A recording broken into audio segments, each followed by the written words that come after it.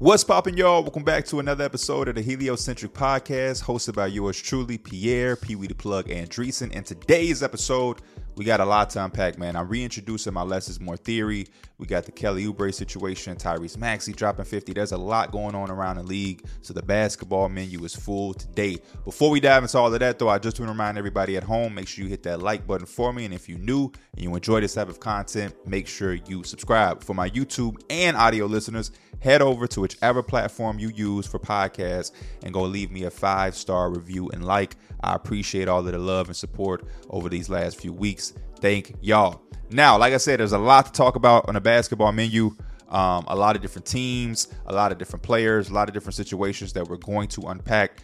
A couple of disclaimers I want to put out there. First and foremost, we are only at most 11 games into the season. I think the most games played by a team is maybe the Pistons and the Warriors at 11. So we still have 70 games left to play in the NBA. So the disclaimer I'm putting out there is they're still early, but 10 games, 11 games in, we're using the information that we have. So, that's a proper thing to keep in mind where we don't want to over-exaggerate. We don't want to take things into too much context. We know different things can change throughout the course of leagues, but we definitely have to start acknowledging certain things, being concerned about certain things, and applauding other things. And if they change throughout the course of the season, we'll acknowledge it, we'll discuss it, and we'll talk about it. If they stay the same, we'll continue to applaud it and support it and be excited and intrigued. But I just want to put that out there. I think that's one of the hardest things for us basketball people in the community to kind of figure it out. If is it too early to talk about this?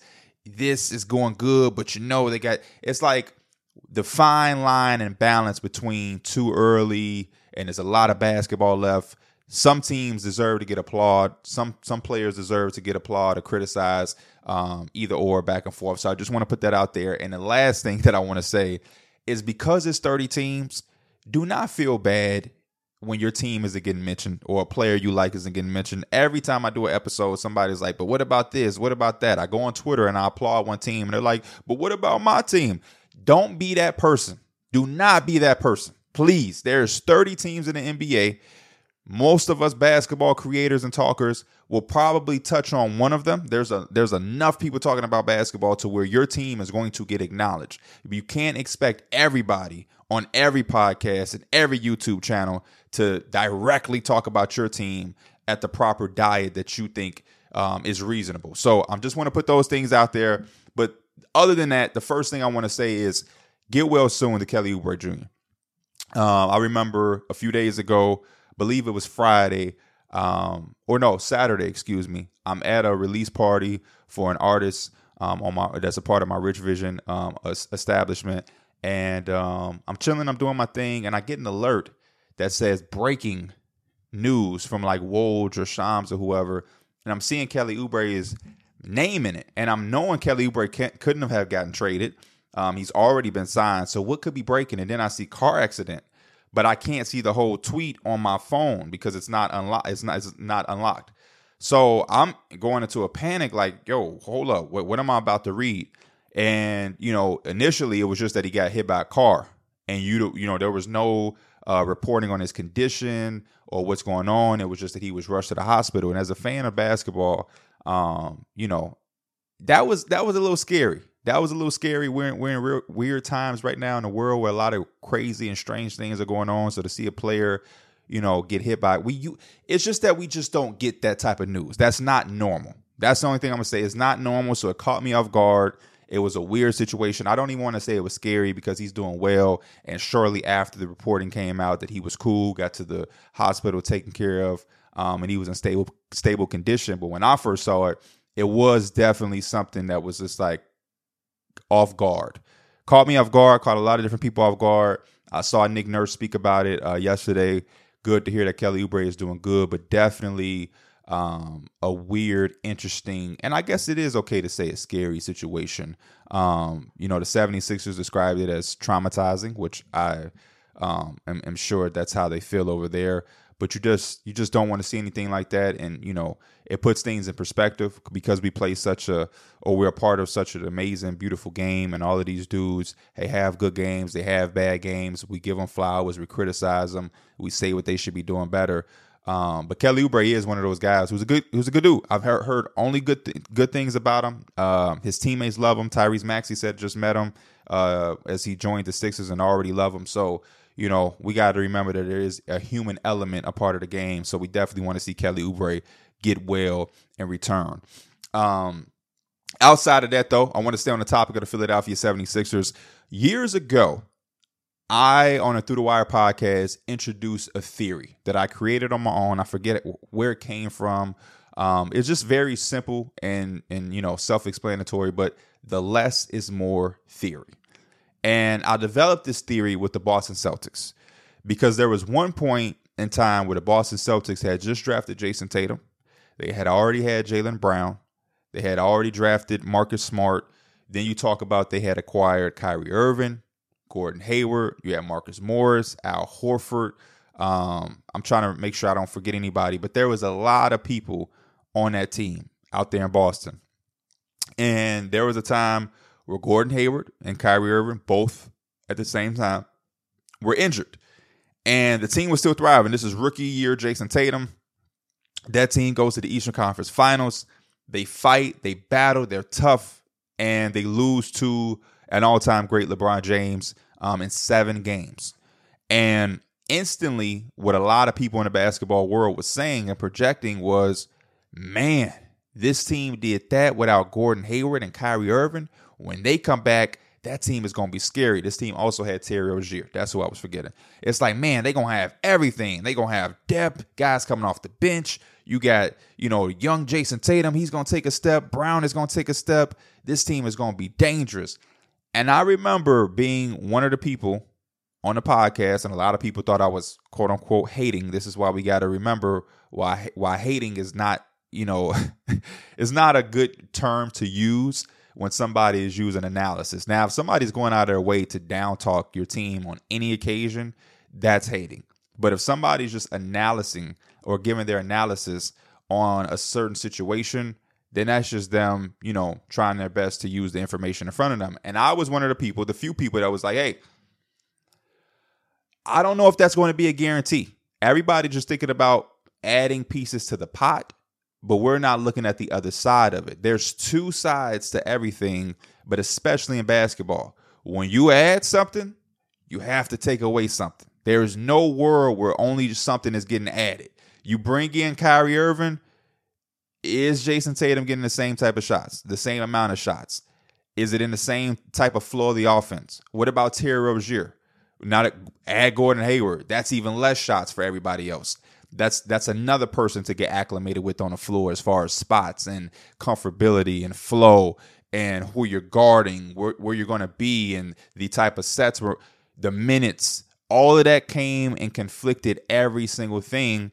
And sure enough, the season rolled around and the Boston Celtics had, I don't want to say it was disappointing, but they didn't have the type of season that a lot of people had projected for a team that had just went to the Eastern Conference Finals as an extremely young team on the back of a rookie. And then you add an all-NBA caliber player in Kyrie Irving and an all-star level player in Gordon Hayward, and you don't lose anything. That team did not do anything near what they did the year before. And we got a chance to see in real time, yeah, it's not as simple as just you add pieces and names and it just blows up all over the place and explodes into a championship. It just doesn't work like that. And the reason I'm reintroducing that theory is because the latest big trade that we just seen applies to both teams. You have the Philadelphia 76ers, who traded away James Harden, an all-time great, a former MVP, a guy who was a system at one point in time, a guy who even in his latter years, as we saw last year, led the league in assists, and is still a respected player as far as his playmaking and his basketball mind as far as running offenses in James Harden. And you see a Clippers team add that with Kawhi, Paul George, Russell Westbrook. You know what I mean? And it sounds like this 4-headed monster out there in LA, and they also talented. There's no way that they can't make this work.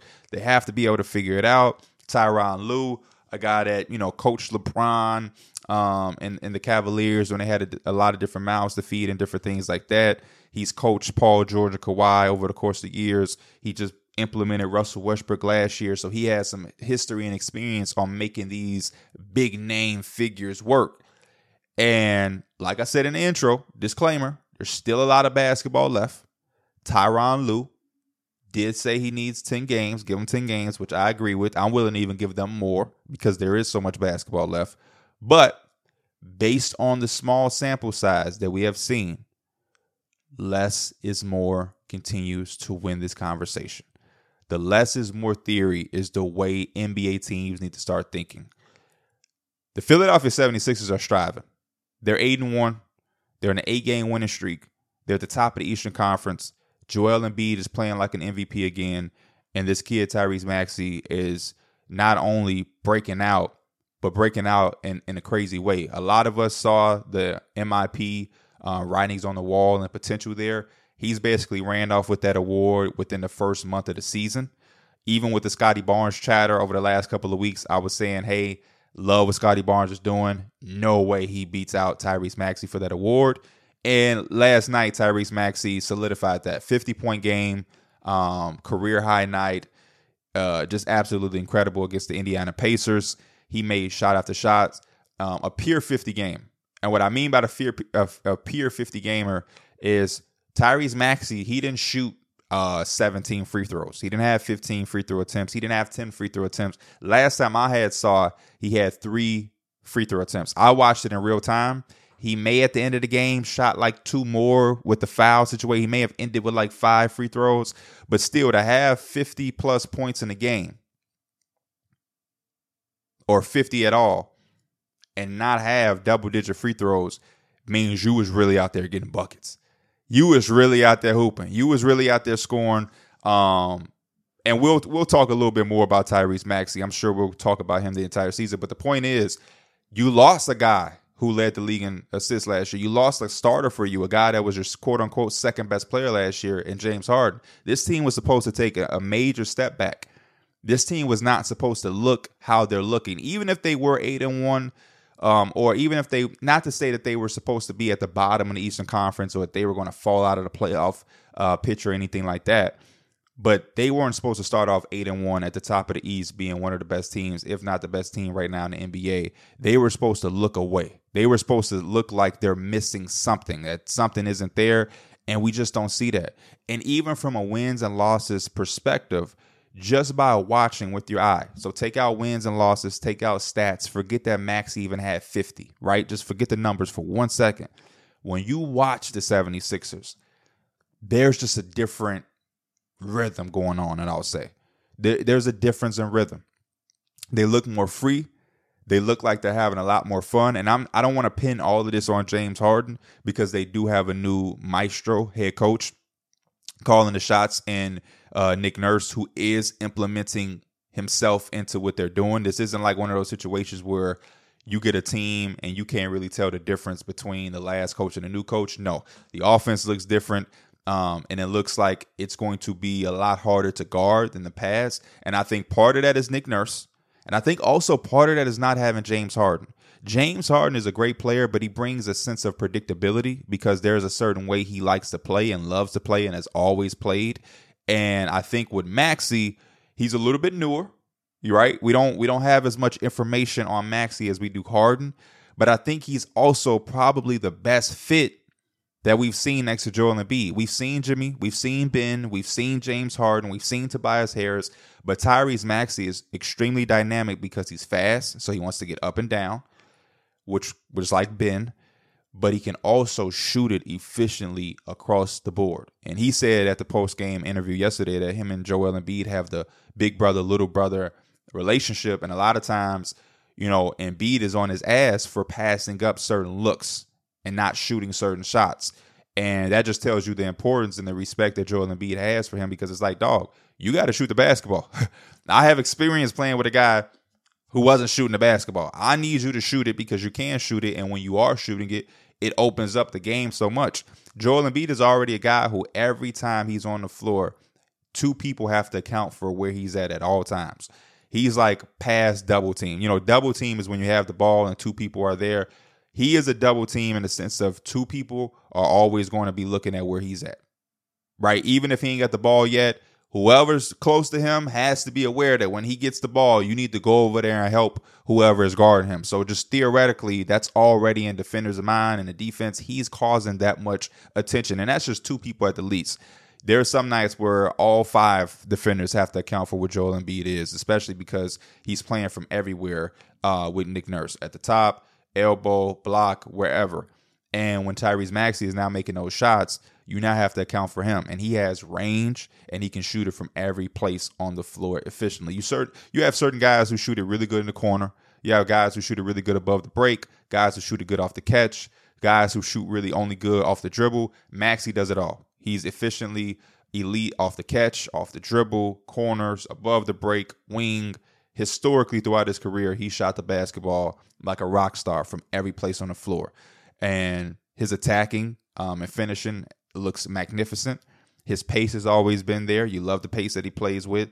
And he's protecting the basketball while distributing it around the board for the Philadelphia 76ers. So I'm loving everything that Maxey is doing. But more so than anything, you took away an integral piece, which on paper should hurt you.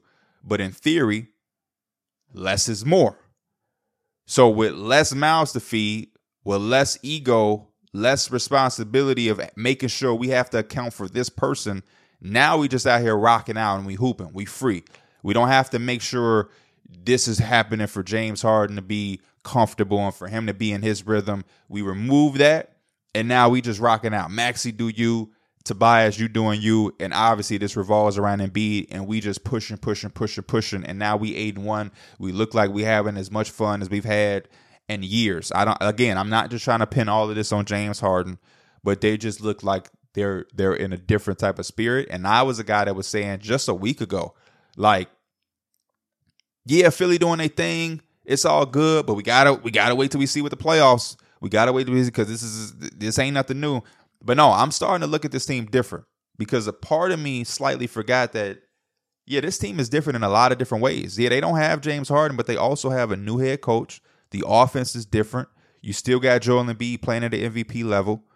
This team is different, and they're playing with a chip on their shoulders. I think there's pressure that's removed because there isn't anything like, oh, we got to make this happen. I think they're secure in the fact that they have Joel Embiid and Tyrese Maxey. I think for a lot of different times, it was about getting past the Ben situation and trying to obviously maximize that in, as far as return and what you get for trading him. And then you got Harden, and obviously Harden was a lot older, but it was still the pressure of we got to make something happen while we have Harden right now, because he's getting older and his value is all over the place. And if we're not winning championships, how do we value him and different things like that? But now I think because you look at this team as far as you have Embiid, you have Maxey. And that's for sure, because Maxey is young. He's affordable right now. You have the money to pay him. He's showing you that he's going to be worth what you're getting him for. And everything else can just fall in line from there. And I think that takes away a lot of pressure, because the James Harden shit is like, we're investing a lot of money. We had to bring on this dude, PJ Tucker, his homie. We even brought in Daniel House. He's older, so we have this little window. And if we don't maximize it, that could eventually have Joel Embiid go out the door. But I think this kind of reassures you to where this is something you can build over for the next 7 years. Joel Embiid and Tyrese Maxey, they're a young enough duo to where you can thug this out and you can just build around them properly, especially with the money that you opened up after this year because of the trade. You're going to have almost 2 max spots, potentially 2 max spots opened up to bring in some guys, to re-sign Maxey to the big extension he's going to get. And then you have to start looking on the other side or around the league. What happens with OG Anunoby? You know, him and Nick Nurse have a relationship. The Nets, how much of believers are they in Mikal Bridges? I'm just throwing that out there. Zach LaVine is out there. Do I think they need to go after a guy like Zach LaVine? No. But he'll be out there. And then you got some guys over here on the other side that we're going to talk about who could potentially be a free agency too. On the other side of this trade, the Los Angeles Clippers. They're on a 5-game losing streak right now. They're 0-4 since the James Harden trade. He's played in the last 4 games. He hasn't gotten a win yet as a Los Angeles Clipper. They're a -67 with Harden on the floor. minus 67. And they're a plus 24 when he's on the bench. Again, like I said in the intro, disclaimer, there's a lot of basketball left to play. There's a lot. They've only played 4 games. Tyronn Lue came out, said it early. Got to give us 10 games. I'm willing to give them 15 to 20 because even 20 games in, you'll still have 50 plus games left in the season to figure things out, right? And this is a lot. This isn't throwing in a shooter. This isn't throwing in, just another scorer. This is James Harden, who, like I said when I talked about Philadelphia, he plays a certain way. There's a certain predictability and a certain style that we've always seen every single place he's gone that he has to play in. And whether he changes or not, that's yet to be seen. But if he is going to change, we do have to be understanding that it is going to take some time. For example, there was a play yesterday where I saw Kawhi Leonard doing his thing, and him and James Harden were on the same side of the floor. James Harden was in the corner with his hands gripping on his shorts by the knees. That's not a position that you're in when you're playing off the ball. You have to be a threat. If you have your hands on your shorts grabbing at the knees, how can you be a threat? That's not a position to cut from. That's not a ready to catch and shoot position. That isn't a threat at all. I don't care who you are as a basketball player. You could be the Michael Jordan, the greatest player of all time. If you are in the corner with your hands on your knees grabbing your shorts, you are not a threat to do anything from that position. And those are the things that are like eye-catching, because then you remember he's not used to that. So it's like, do I even fault him on? Like, obviously you fault him and you look like, man, what are you doing? Be ready to catch and shoot the basketball. Be a threat. Be ready to cut anything, move. You know what I'm saying? You want to be in a basketball position to keep your defender honest. You want your defender to feel like, hey, I don't know if I should help. I don't know if I'm guard. You want to victimize him. You want to take advantage of your defender. And what that means is if he goes over and helps too much with Kawhi, shit, you backdoor now. Or you space up so he can kick it out to you. And when your guy tries to recover on you, you're in a whole different spot. He's recovering to the corner. You done moved up to the wing, and now he's all over the place. And now you attack that because he's going to run at you, jump, close out poorly. And now you got a 5-on-4. He's out of the plays behind you. Somebody else has not help. And now you're manipulating the defense. They're all over the place. And because y'all have as many weapons, y'all keep that ball flowing. Paul George got an open 3. Kawhi got a pull-up J, whatever, a dunk, Russ cutting. There's just so many different things that can happen if they're all engaged and keeping their defenders honest, because there is a lot of talented basketball players and minds on that floor. Kawhi Leonard is a machine, especially in the mid-range area. And he can catch and shoot the basketball occasionally. Is he JJ Redick? No, because you don't even want him to play like that throughout the course of an entire game. But he's also not a guy who's just not going to be guarded because he doesn't have the basketball in his hands. He's respectable as a catch and shoot threat. Wonderful in the mid-range. Russ is a pit bull who's ready to put his effort on full display, whether it's crashing offensive glass, attacking relentlessly to the cup. He can shoot it out the corner. Paul George is lights out with the basketball as an ISO offensive player, catching, shooting, coming down, pin downs, all of that. And then James Harden, he's a maestro, pick and roll, getting easy things. Those are some of the things that I did enjoy seeing, and I do believe we should give them time, because there are certain things that I saw that I liked. It just didn't work for them last night, and that's also a part of this, and why it's tough for them, because they're 0-4 and everything is about to get scrutinized. But last night they lost to a bad team, the Grizzlies, who only had one win, which is why this is kind of like emphasized. But I liked the Kawhi James Harden pick and roll. I did. Did they operate and score out of it, and did it turn into baskets like you would like? No. But I like some of the things that I've seen in that. I like some of the shots that I've seen. And, of course, it is possessions where I'm scratching my head and I'm like, I don't like that at all. Like the James Harden holding his shorts. There were certain possessions where Kawhi Leonard was just in the corner. Was he holding his shorts, grabbing at his knees like James Harden? No. But Kawhi Leonard is just too valuable of a basketball player to just have in a corner for an entire possession. And I've seen that a couple times. And a couple of them were baskets. Paul George was cooking throughout that game. He had some shots.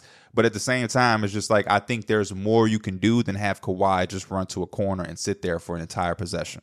And vice versa. There was possessions where you see Russell Westbrook just kind of standing because he's not a guy who's used to being, this off-ball threat.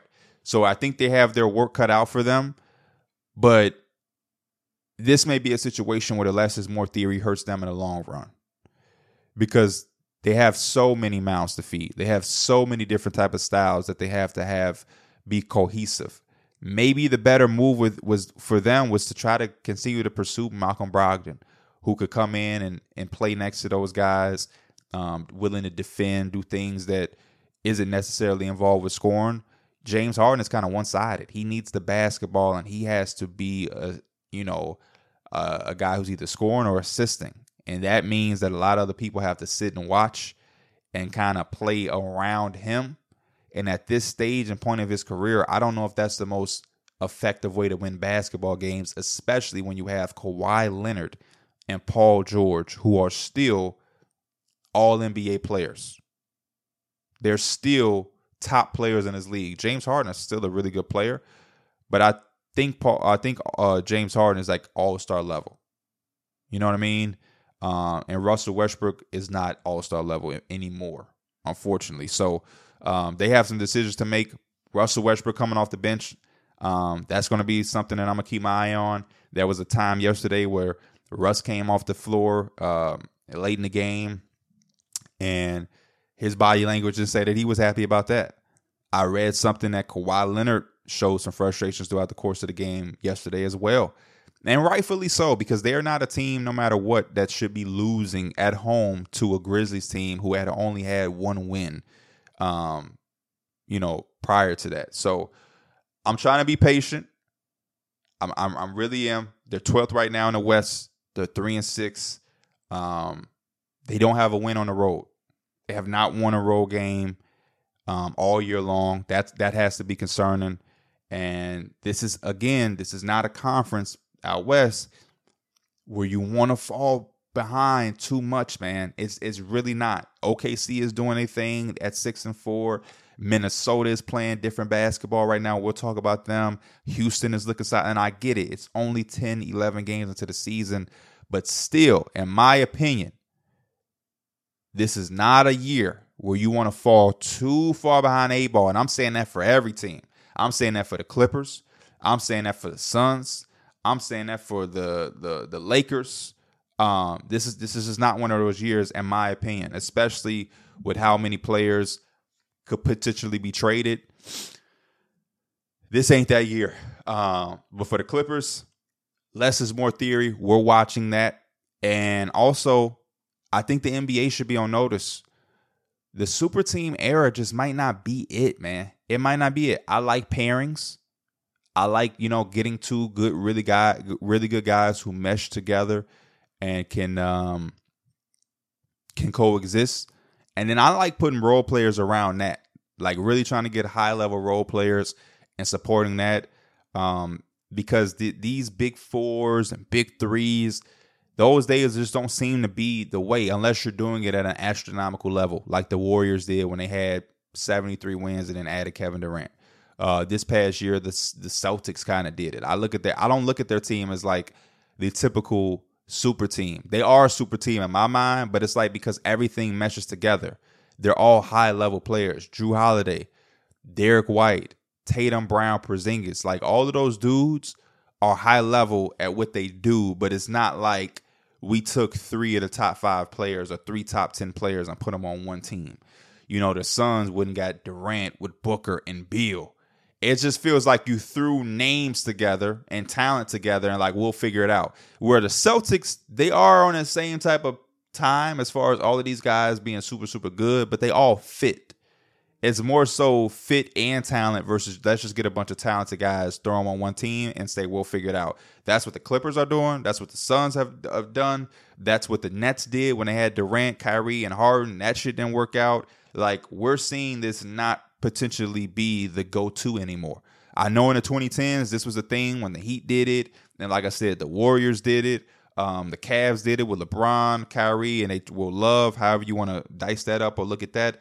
But that don't seem to really be the move. It seems to be to have that guy and to add somebody next to him. If you can't draft both, go out and acquire one, and then put high-level talent around them and just push and go and have continuity, chemistry, flow, and all of that versus we'll figure it out because we have a bunch of talent. You know what I'm saying? I'm looking at the Philadelphia 76ers with Embiid and Maxey. I'm looking around at the Timberwolves with Edwards and Cat, but I mean Rudy is being a defensive player of the year type of guy.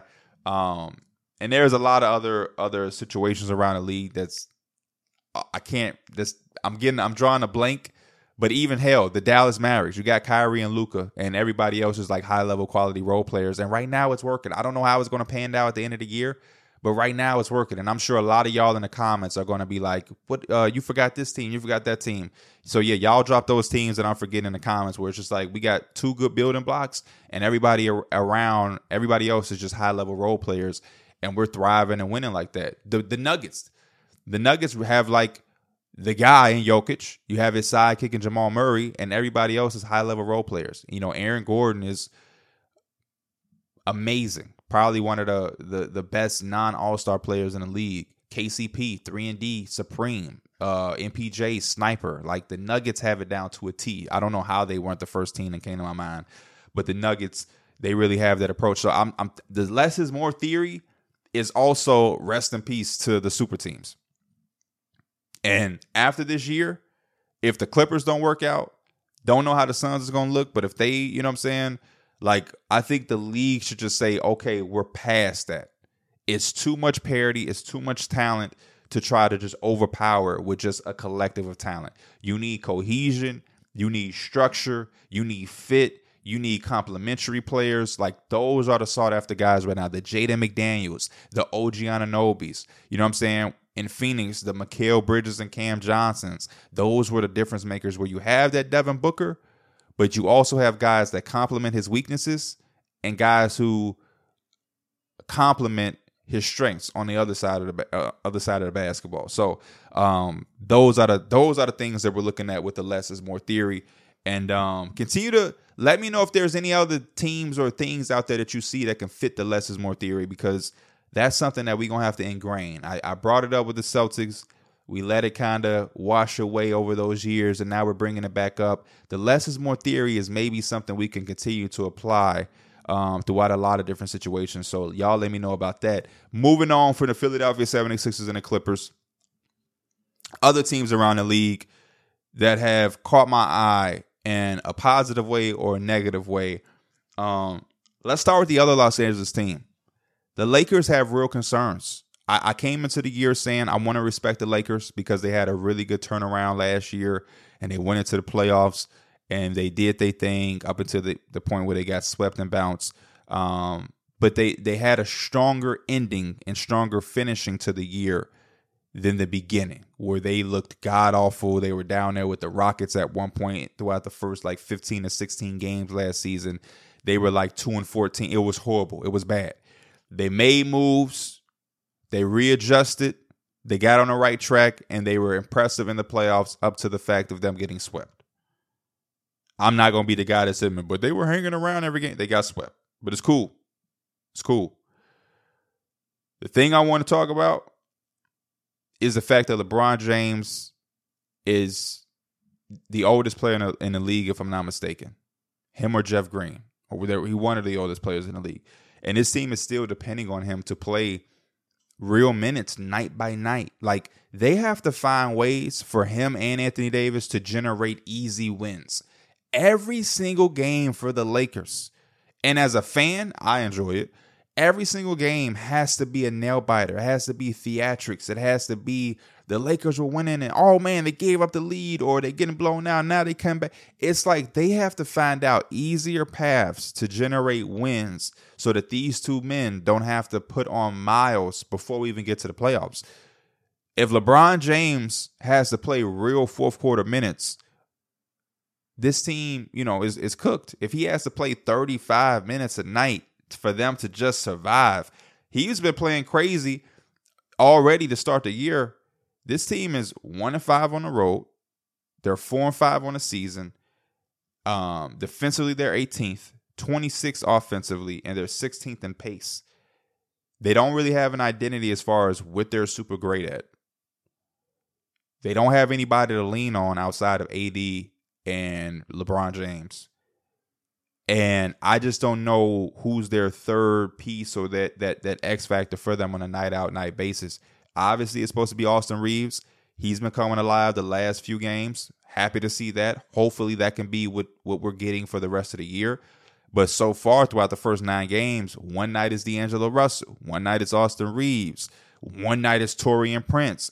One night you're depending on Cam Reddish. He's been doing good defensively. His offense is starting to step up as well. But they just need some consistency with this group of guys and the entirety of the group. Because, again, you're going to run down Anthony Davis and LeBron James before y'all even get to the playoffs. And the playoffs is going to be a legitimate dogfight. Every round, you're getting a team that is good enough to beat you. There is no bye weeks this year. There's not going to be any bye series. Even for the top seeds, the Nuggets can get the number 1 seed out west. The 8th seed can be a very competent team who will take you there if you allow them to. It's not going to be any pushovers, I don't think. Not in my opinion. And the Lakers starting off like this, and like I said, 1-5 on the road is extremely concerning. You do not want to be a team that cannot get wins on the road. Because if you continue to play the way that you're going to play, you're not going to be a top seed, and you're going to be, on the road. You have to win some games on the road to advance in the playoffs. So I don't know what the Lakers are going to do. I feel like they found themselves in a situation year in and year out where we get off to poor starts. There's drama. There's whispers. There's already rumors linked to who you guys are going to trade for. And then you're going to have to reacclimate that player. You're going to got to get him repositioned into the dynamic of the hierarchy. And normally that's a few players for a few players. So now you're adding 2 or 3 guys and you got to put them in the mix, and they got to find out how they fit next to LeBron and how they fit next to Anthony Davis and that whole thing of gelling and meshing. It worked last year, but like year in, year out, doing that roster turnover, I don't know how effective that is for winning in the long term. And for a team that I thought had a pretty good offseason, because you brought back D'Angelo Russell, you brought back Rui Hachimura, you brought back Austin Reeves, you still got Vando, you brought in Taurean Prince, Jackson Hayes, Cam Reddish. I just thought that they had some things there that I liked a lot.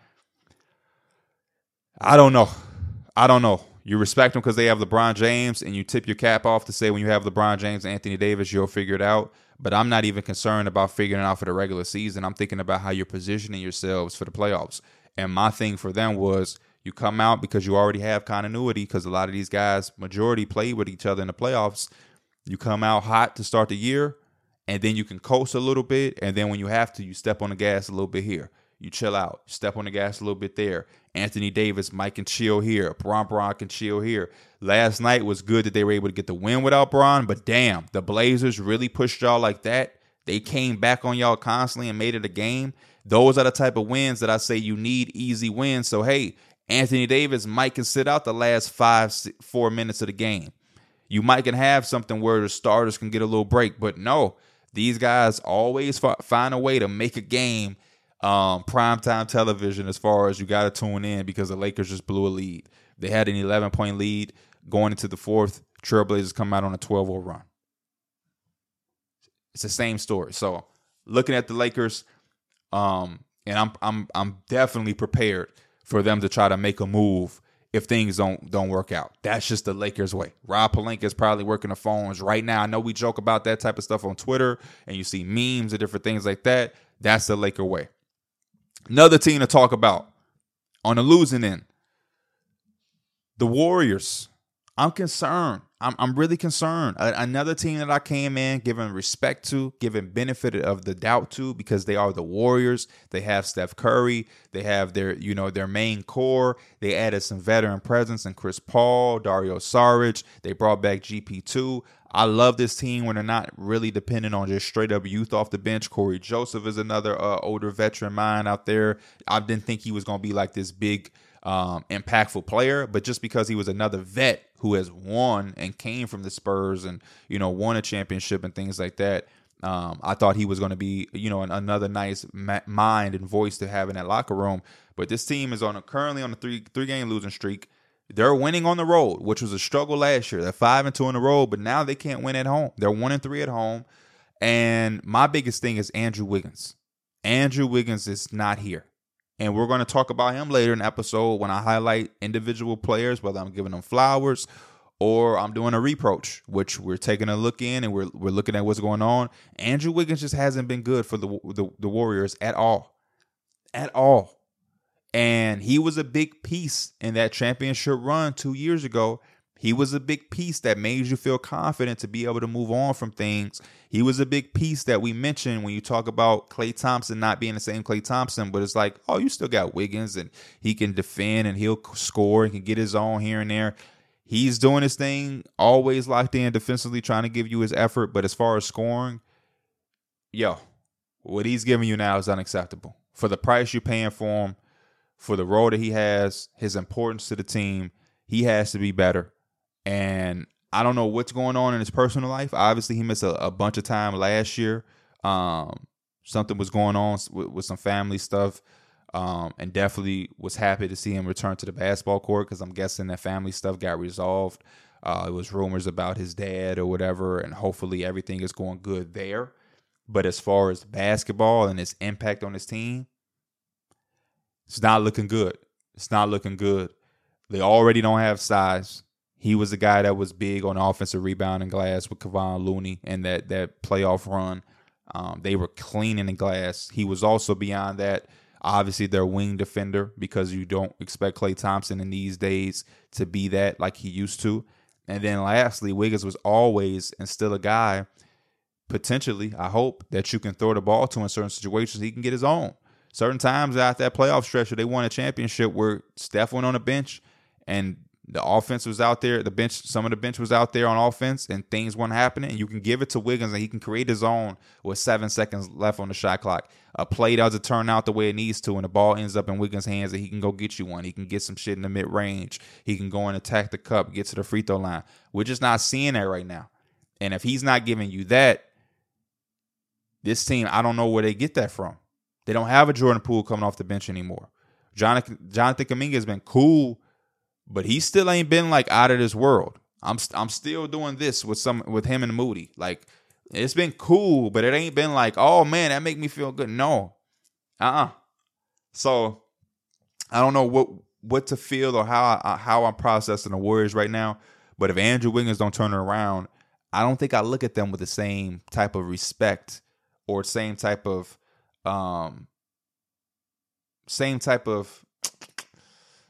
I don't want to say respect because you always respect them, but I don't look at the same with the same amount of fear. Like this team is a threat. I look at them as like this team can beat anybody on any given night because they have 30. But in a 7-game series throughout the course of the playoffs, sneaky contenders because of who they are. You're literally only giving them that benefit of the doubt because of who they are in the dynasty. Other than that, based off what we see and the information I have with my own 2 eyes when I watch them, outside of Steph Curry, they can't score. So why am I fearing them? I'll just tell Steph Curry going to have to score 80. Draymond Green as well. Outside of Wiggins, I have issues with Draymond Green. Dog, enough is enough. The antics, the bullshit, like the drama. They need you to perform highly. They don't need you bickering back and forth with Anthony Edwards one night, then Donovan Mitchell the next night. Now you're getting ejected. That shit is done. It's time to perform. 10, 6, and 6. They don't need some more. Obviously, the shit currently ain't working. They need some more. It's time to focus on the game. All of that, I'm the heart soul. That shit was cool and it was working because you had Steph, you had Klay, you had Durant, you had a star-studded team. Still, you guys' name still rings bells. But because Klay ain't the same Klay, the Splash Bros ain't having that big of a splash anymore. Because Wiggins ain't doing what he doing. Because you had the incident with the young bull who was supposed to be next up and could come off the bench for y'all. You ran him out of town. Now he's ain't there. You got to hoop. You got to perform. I don't think nobody in the NBA is scared of you like that, dog. Just keeping it real. Y'all all grown men. Y'all all getting paid to play, so nobody really trying to fight anyway. And this is like the same thing with you. This is like nobody takes it serious anymore. I don't think anybody really is like bothered by that shit no more. It's just like, oh, this is Draymond doing that silly shit again. Here you go. He gonna get himself ejected. And you saw what Donovan did. He jucked up the deuce. Anthony Edwards said, hey man, all right, watch this. You talking all that, don't foul me like that. Oh, what I'm gonna do about it? Here, I'm gonna give you an L. Hold that L. Boom. Now you hold that L. Because the shit you talking don't mean nothing if you ain't on shit. What I'm gonna do about it? I'm gonna give you 30. Here, hold that real quick. What you gonna do about that? Is next game you gonna come out and do something? Oh, okay.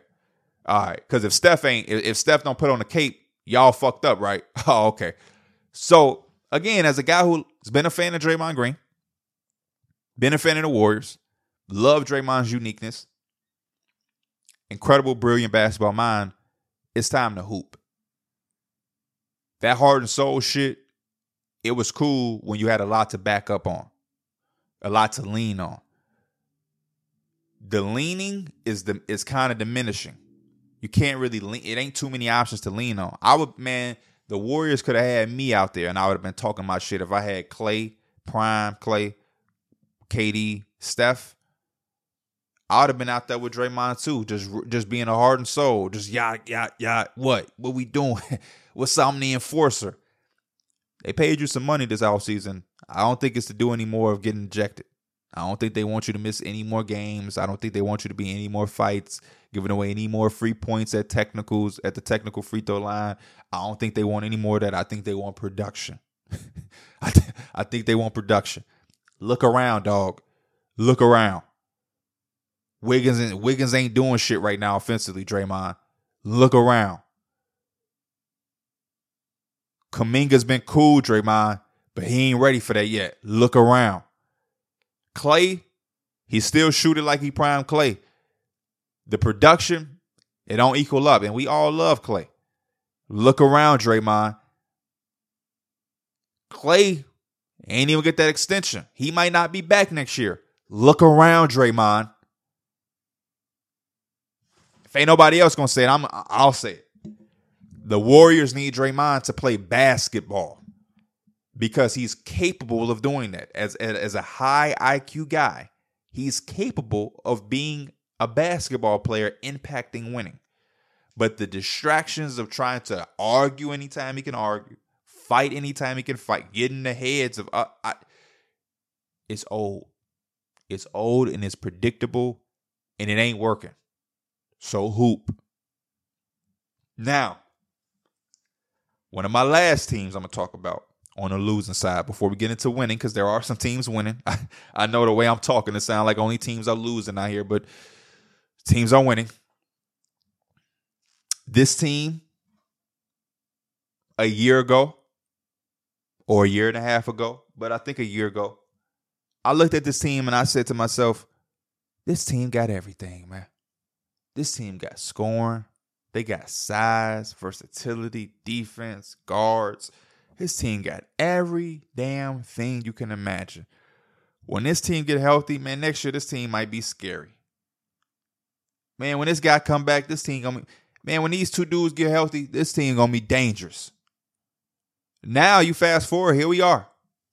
And we came into the year and I was looking at all the other teams and I said, hold up, P. This team ain't gonna be there. And I had this team falling out. When we was talking about one of the teams can't make it. They were one of my teams. And again, it's still early. Disclaimer, still early. Dog, the Pelicans are on a 5-game losing streak. The Pelicans suck. If I'm just being honest, the Pelicans suck. Not the players, because all of those players can hoop, but as a collective group with the production we've gotten thus far, they suck. They are 27th offensively.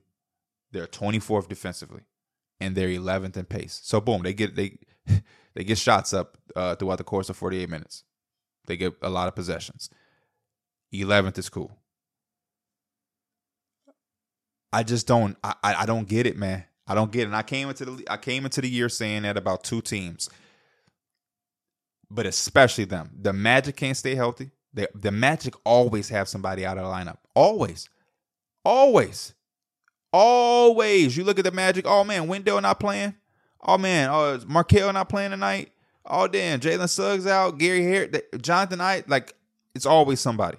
The Pelicans are the same way, except the Pelicans have higher expectations. At least the Magic are young. We just want to see growth in the Magic. They don't have to make the playoffs or do nothing extravagant. We just want to see them be better than they were last year, and some of those guys take steps. The Pelicans, y'all time are now. Zion ain't on a rookie contract. Ingram ain't on a rookie contract. Y'all have done a little, oh my gosh, the young darling. Y'all did that already. Now it's real expectations, and this team cannot stay healthy, man. Trey Murphy, Alvarado. I can't remember the last time I seen Jose Alvarado play basketball. Herb Jones has already missed some games. Brandon Ingram has already missed some games. CJ McCollum get well soon. Collapsed lung again. He's out. Zion has missed the games. Like, they have a handful of guys who've played every game. I think Dyson Daniels has played every game. Maybe Jonas Valanciunas has played every game. And there's one more person that I just can't think of that has played every game. But yeah, this team, Jordan Hawkins, the rookie, has played every game. This team doesn't look good, man. And I'm a little scared. I'm a little nervous. They also have a player that I'm going to talk about at the reproach. The reproach is the opposite of giving flowers. Giving flowers is positive. The reproach is not as positive. We're looking in critically at some guys and how they perform, and Brandon Ingram is going to be in a reproach. It's not good. Brandon Ingram got this year on his contract and then next year. It's not good. This shit ain't working. I'm afraid that some type of move is going to have to be made, and we're never going to see this team at its fullest potential, which is sad. I still remember this team when they had Zoe and Josh Hart. Exciting team. Lobs and fun and pace and running. It was just Zion. It's like, oh man, when Zion get fully healthy, he figure out his body and different things. Like, this team is going to be scary. And they gave us a small glimpse, and then Zion was hurt, and they went against the Suns in the playoffs, and Brandon Ingram was cooking Mikal Bridges. Mikal Bridges did not look like a top defender at that time, and CJ came in the middle of the year, and that was like, okay, yeah, this is nice right here. Okay, yeah. Then after that, they had other draft picks, and they was able to get Dyson Daniels and EJ Liddell, and they got Herb Jones, who emerged into a top defender in the league, and then they sniped Trey Murphy. Everything was beautiful and lining up. And now, it feel like I don't know what they have. Do they have anything?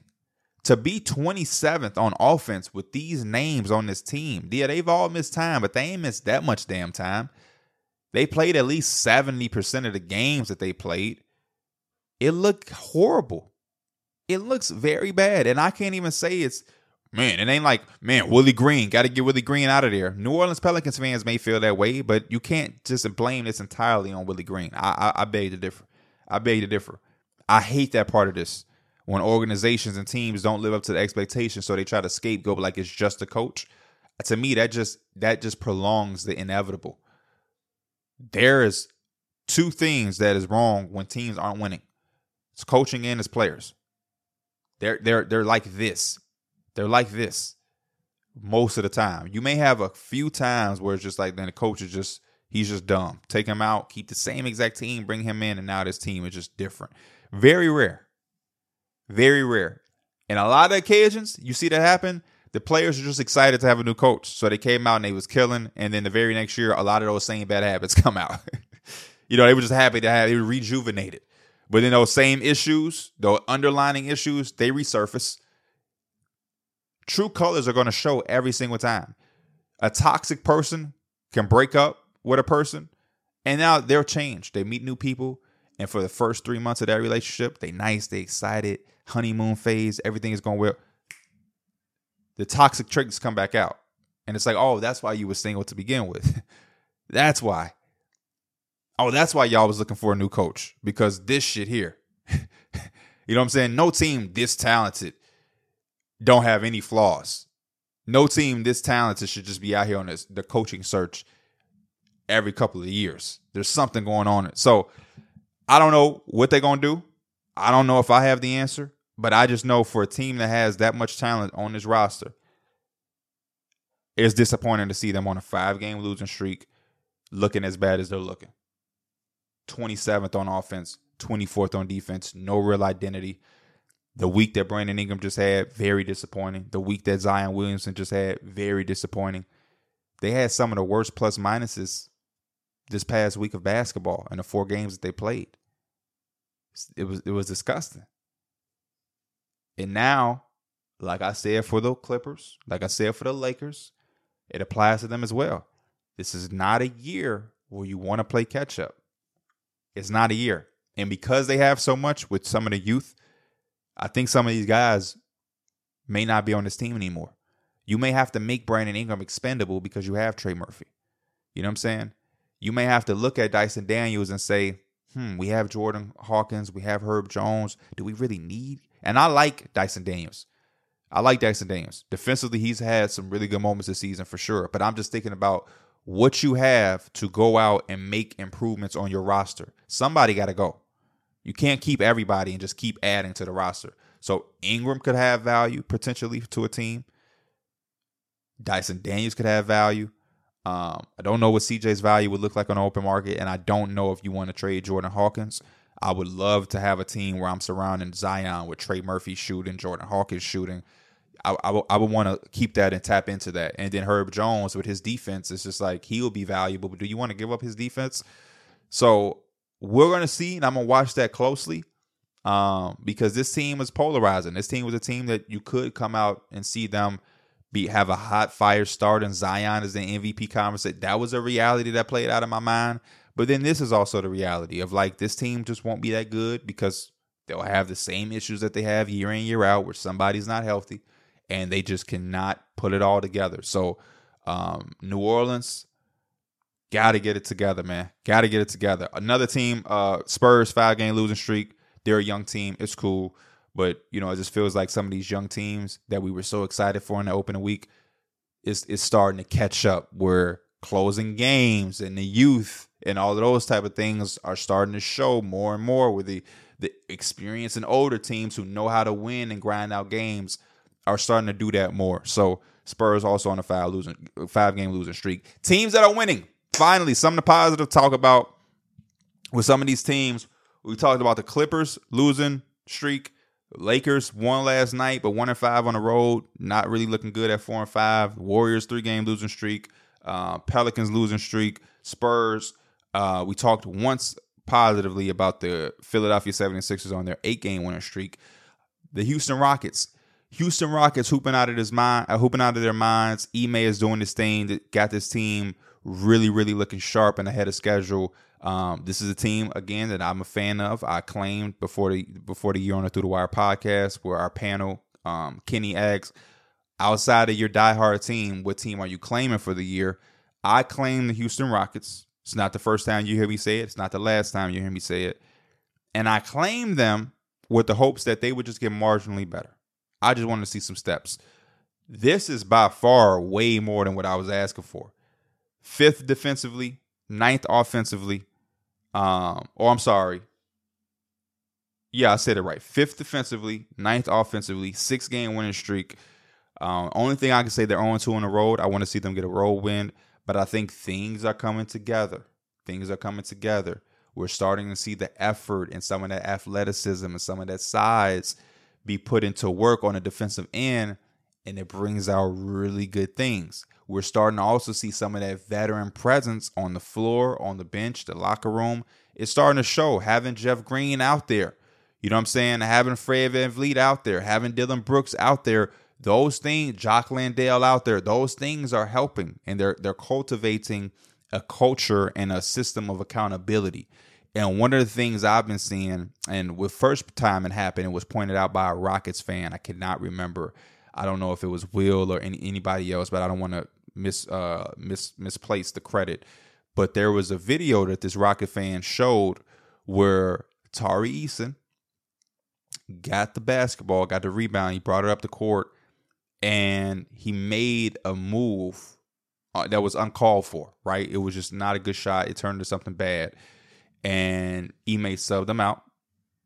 When he walked up to the scorer's table to come out of the game, Ime grabbed him by the waist, talked to him as he walked back to the bench, explain certain things. Who knows what was being said? But what you were seeing was that he was being held accountable because he got removed out of the game.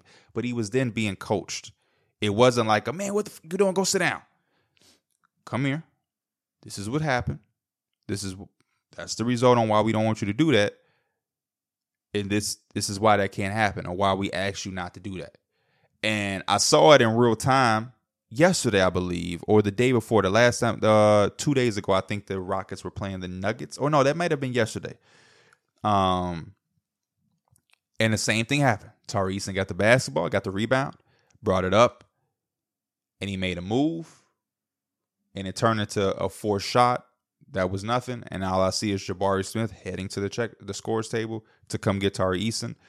And it seems like what they're trying to coach him to do is not be out of control. Be in control, get the rebound. If you don't got nothing, give it to that guard. Don't force anything because it's a wasted possession. We got Fred VanVleet out there. We got Sengun. We got Jalen Green. We don't have to just force shit. Let's give it to one of those guards. Let's set up.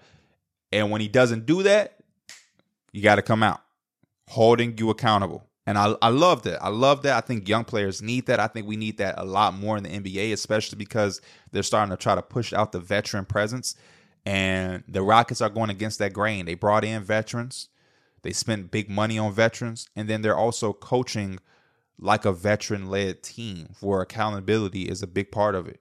You know, you're not just given 35 plus minutes because you're young and have potential. It's like, nah, what are you doing to earn that minutes? What are you doing to earn those shot attempts? What are you doing to earn this, earn that? And that culture is going to be big. And this is why they brought in everything that they brought in. This is why they went out and got Ime. This is why they brought in Fred VanVleet. This is why they brought in Dylan Brooks. This is why they brought in Jeff Green. It's why they brought in Jock Landale. Because of these reasons. Hey, the Rockets could go on a 7-game losing streak tomorrow. And all of this winning and all, 10th offense, top 10 defense offense, it can diminish. That's not what this first year is about, though. It's about setting a tone and setting a foundation while seeing improvements as a team, collectively, and as individuals. You want to see Jalen Green take some steps forward. He don't have to take, everything doesn't have to be this gigantic step. Fans and basketball people always want this big ass step. If you just get better every day, quietly, you're still getting better. And over the course of a year, we'll see those marginal gains. Everything won't be like last year. He was a 7-point scorer. This year, he's averaging 19.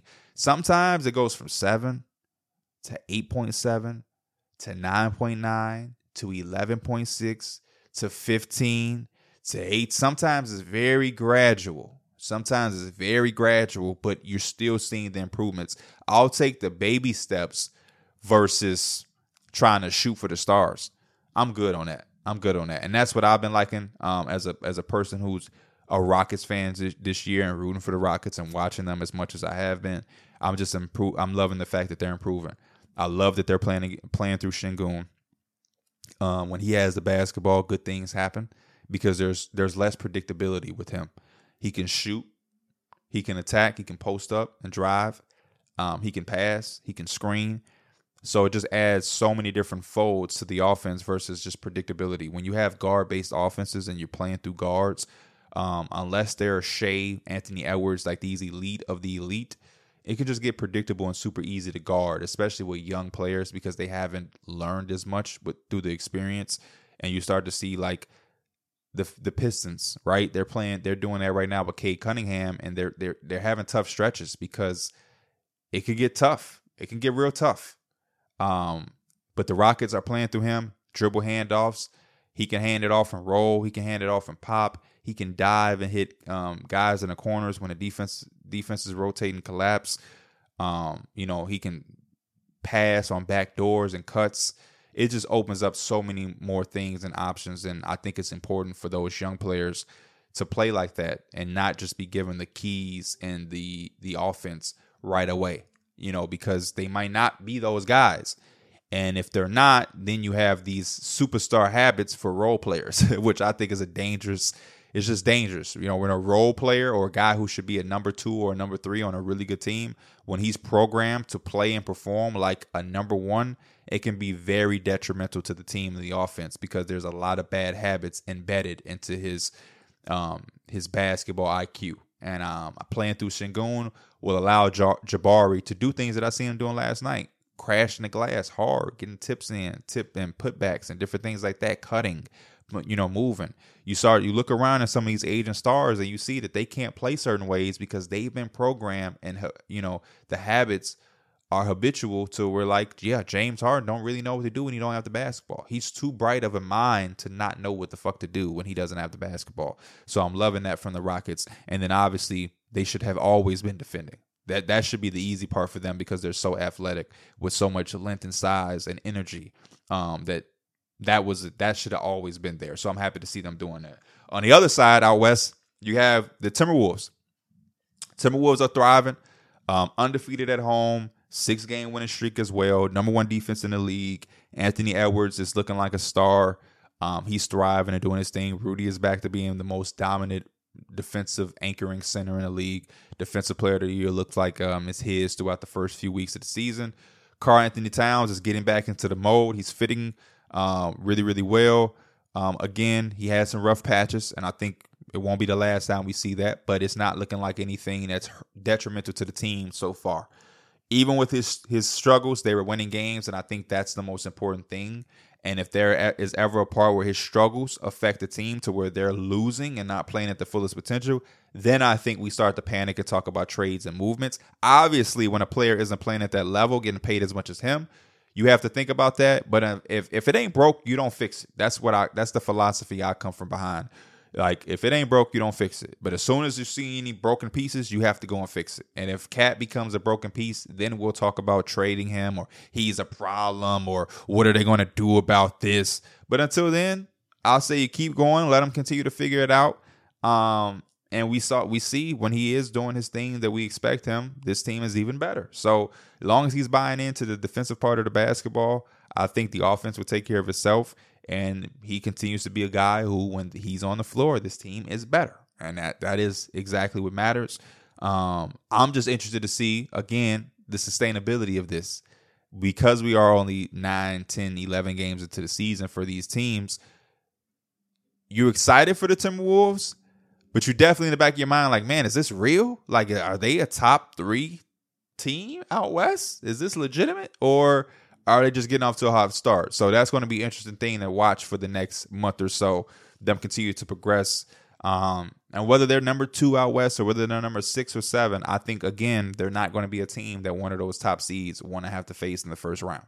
It's just not. It's just not. So I'm wishing them health and consistency to the Timberwolves, because they're as fun to watch as anybody, and they have some very impressive wins against the Celtics, against the Nuggets. They just beat the Warriors last night. And Anthony Edwards looks primed. He looks like he knows who he is and where he at right now in the hierarchy of the NBA. And he's hitting that level and that threshold. Another team, Miami, quietly won 5 in a row after having a little slow start to the season. That's good to see for them. I believe they started 1-4. I believe they're 6-4 now. Big credit to that. I'm giving that to Bam. They lost Tyler Hero with the ankle injury. Bam has came out the gate and been the player that I think a lot of us is wanting to see from him, offensively, with the aggression and the scoring. And he's been playing out of his mind, which makes me extremely happy to see for them, because they did lose a lot this offseason. They don't look like one of those overwhelmingly favorite teams, especially when you look at the top of the East with the Bucks and the Sixers. Even with the Bucks' struggles, we're anticipating that the Bucks are going to figure some things out. They're kind of like, man, they cool and they good, but can they do what they did last year? And it was looking a little funny to start, but now Miami is looking like the team that we come in each year respecting, and it's on the back of Bam Adebayo. You know what I'm saying? They're 10th defensively, which is where they're holding their head at right now. And they were able to pick up a really good win the other day. And I like that. And shout out to Bam. But I think when it comes playoffs, if he's playing like this and you know what you're going to get from Jimmy, and Tyler Hero has been playing really well, this team has to be considered again. They just have to be. You can never count them out. I didn't come into the year thinking that they would be some top 5 dangerous team or anything like that, but I told people I am still going to respect them no matter where I put them, because I know what they can do playoff time. I know what they can do. So Miami, another team on a winning streak. and it's been quiet. It hasn't been a loud win streak where everybody's like, look at the Heat. And it's because the Rockets are doing their thing. It's because the Timberwolves are doing their thing. Everybody's talking about James Harden and the Clippers right now. So they're quietly going under the radar winning. And I think that's the Miami Heat way. They rather quietly do their shit, quietly have some improvements from some guys and get some guys going. Josh Richardson had a really good game recently. Kyle Lowry. And so shout out to the Miami Heat. Now, for one of the last parts of the podcast that I am introducing, the flower segment where I give some flowers. The first flowers I want to give is to the duo of Kyrie and Luka. This past week, their duo went 3-1, with Luka averaging 33, 5, and 7 on 58% shooting, 45% from three, 84% from the free throw line. Very extraordinary numbers. He continues to play incredible basketball. Kyrie Irving, 26 points, 5 rebounds, and 6 assists. So he's getting into his groove. 47% from three, 53% from 47% from the field, 50% from three, 87% from the free throw line. They had a couple of games where they were just trading off and just going back and forth. The last game they played, they were just going and going and going and going. So for all the people that were saying, can they coexist? They have the second best offense in the NBA. They're thriving. And they're getting a head start. They're doing what is important, which is to get that head start so you don't have to play catch up later on in the year. And I like to see that. And it's working. The next person I want to give flowers to, like I just said a few minutes ago, Bam Adebayo. Him and the Miami Heat went undefeated this week. He averaged 25 points per game, 14 rebounds, and 5 assists with 2 blocks and 2 steals. He shot 54% from the field, 100% from three, and 85% from the free throw line. Obviously, the three-point shooting wasn't a lot, very minimal. And what I love about it is that Bam is getting to the free throw line 8.5 times over that week span. So that shows the aggression and the force, and him getting to the free throw line is important for him. Get some easy ones there, and he's shooting really, really good at the free throw line. The last guy I want to give some flowers to, obviously there's so many guys that you could be eligible to give flowers, but obviously, like I said in the intro, I can't talk about every player and everybody's favorite player, but RJ Barrett, Knicks are 3-0, 25 points, 4 rebounds, 4 assists, 53% from the field, 58% from three, 92% from the free throw line. If you are a Knicks fan or you know about the Knicks and you know about RJ Barrett, him shooting the ball like that takes us to an entirely different level. And when he was hurt and missing games, it showed, it affected us. And when he came back, it showed that he was what we were missing. So I'm loving what I'm getting from RJ Barrett. He's playing out of his mind. Another guy, obviously, that could be eligible for the flowers we talked about earlier, but Tyrese Maxey, the 50-point game. I want to give him love again for that in case anybody's like, man, how could you not do Maxey? It's because we talked about him at the opening of the episode with the less is more theory. And then the reproach, the opposite of giving flowers. Cade Cunningham and the Detroit Pistons just had a really tough week, man. Really tough week all year long. I've been, as the turnover police, holding Cade accountable because he's been turning the ball over really, really, really crazily. But this past week, on 4, right? 21 points, 5 rebounds, 6 assists a game for Cade. In that 4-game span, he shot, let me make sure I'm getting this right, 38% from the field, 17% from the three-point line, 91% from the free throw, and 4 turnovers a game. So the turnovers are still high. He's not making 3-point shots. He's not making any shots, and they are looking bad. I believe they're on an 8-game losing streak. They're 2-9 now after starting 2-1. And this is a team that a lot of us was like, could they be doing the similar things that the Rockets are doing? No. They got a lot to figure out. And that's, again, because of the same way in Houston. When you're playing through a guard early in his career and there's so much to figure out, that's a hard position to play. It can get tough. And it's getting ugly right now. They got a lot of different things going on. The Jaden Ivey thing is starting to grow legs and become this thing. You hearing rumors, don't know what's true, what's not. Yeah. Detroit has some things that they need to figure out. They really do. Another guy on this list, Brandon Ingram. I talked about it earlier when we talked about the 5-game losing streak for the Pelicans. This past week, Brandon Ingram and the Pelicans went 0-4 0-4, man. 0-4. 24 points a game for him. 4 rebounds, 5 assists, 3 turnovers a game. 47%. No, I'm sorry. 47% from the field, 21% from 3, and 65% from the free throw line. It's not Brandon Ingram type shit. Way too talented of a player. I don't know what's going on over there. Too many turnovers. Zion as well. Zion had like 4 turnovers a game this past week. 7 turnovers between your 2 best players, and neither of them are like point guards. Obviously, Ingram, point forward, can operate and facilitate, but still, these guys should not be having 7 turnovers a night between the 2 of them. And the 0-4 just showed they have some issues out there in New Orleans that they have to address. And I will be very surprised, again, if they don't address them this trade deadline. We're going to hear rumblings about the Pelicans and their future and what's going on. And I'm just hoping for them that they don't boil up and over into Zion. Is Zion going to be there type shit? We already went through that a little bit. I don't think they want to have to hear that resurface, because that is not ideal for the Pelicans. Jordan Poole is my next guy, man. The Wizards 1-3 this week. 15 points, 2 rebounds, and 4 assists. And also averaging 4 fouls. What are you doing out there? You're just hacking, just running around, not even trying to guard, just fouling. 15. There should be no week where Jordan Poole is averaging 15 points on a team like this. This team is not good. This team is not good at all. Shout out to Bilal. He had a standout game after I said he was special. So people just want me to say nice things about all of their players now so they can have these breakout games. 41% from the field, 30% from 3, 80% from the free throw line. Just not good for Jordan Poole. And I was accepting. Quickly I saw, hey, this might be another developmental year for Jordan Poole. This might not be the breakout year. He may still have a year of development. But, man, this is not it at all. Too much money, too much talent, too much opportunity now that you're not in Golden State. Dog, you have to figure it out, Jordan Poole. You have to. Too many guys are rooting for you, liking you, supporting you, and it's a lot that the Wizards are putting on the stock of you being this player that you're not being right now. So, Jordan Poole, come on. And then last but not least, to close out this, Andrew Wiggins. 3-game losing streak for the Warriors, 1-3 on the week. He's averaging 8 points, 5 rebounds, and 1 assist. 36% from the field, 7, right?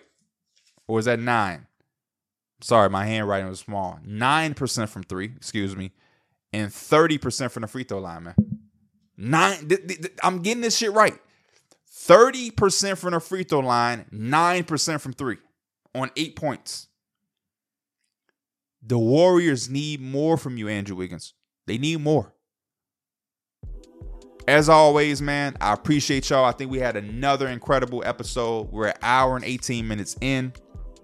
We're an hour 15 minutes plus. Incredible stuff. I love episodes like this where there's just so much basketball to talk about. We talked about how many teams. I want to just see how many teams got mentioned today. We talked about the Clippers. We talked about the Sixers. We talked about the Lakers.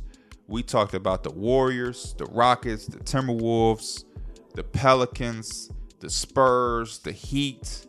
That's what, 9 teams right there. We talked about 9 teams in-depthly. And then also the teams that got mentioned because of certain guys getting their flowers or certain guys having their reproach. But I think we touched on a lot of things around the NBA. I would love to know. So let me know if you, throughout the course of the episode, did I touch on every team? We may not have said things about I don't think we said anything about the Bulls. Well, we mentioned Zach LaVine. I don't think we said anything about the Jazz. I don't think we said anything about, I just don't remember saying anything about the Jazz, the Hornets. LaMelo had a really good week, averaging 30. They're just not winning, and it doesn't look like it's impacting anything. But yeah, I love episodes like this, man. The less is more theory. Let me know y'all thoughts about every single thing that was talked about, whether it's the less is more theory, players that deserve some flowers, players that deserve reproach, your feelings and thoughts about these teams that we went in-depthly into. I love y'all. I appreciate y'all as always. And I will see you guys next week. I am Pee Wee the Plug. This is the Heliocentric Podcast. I'm out. Peace.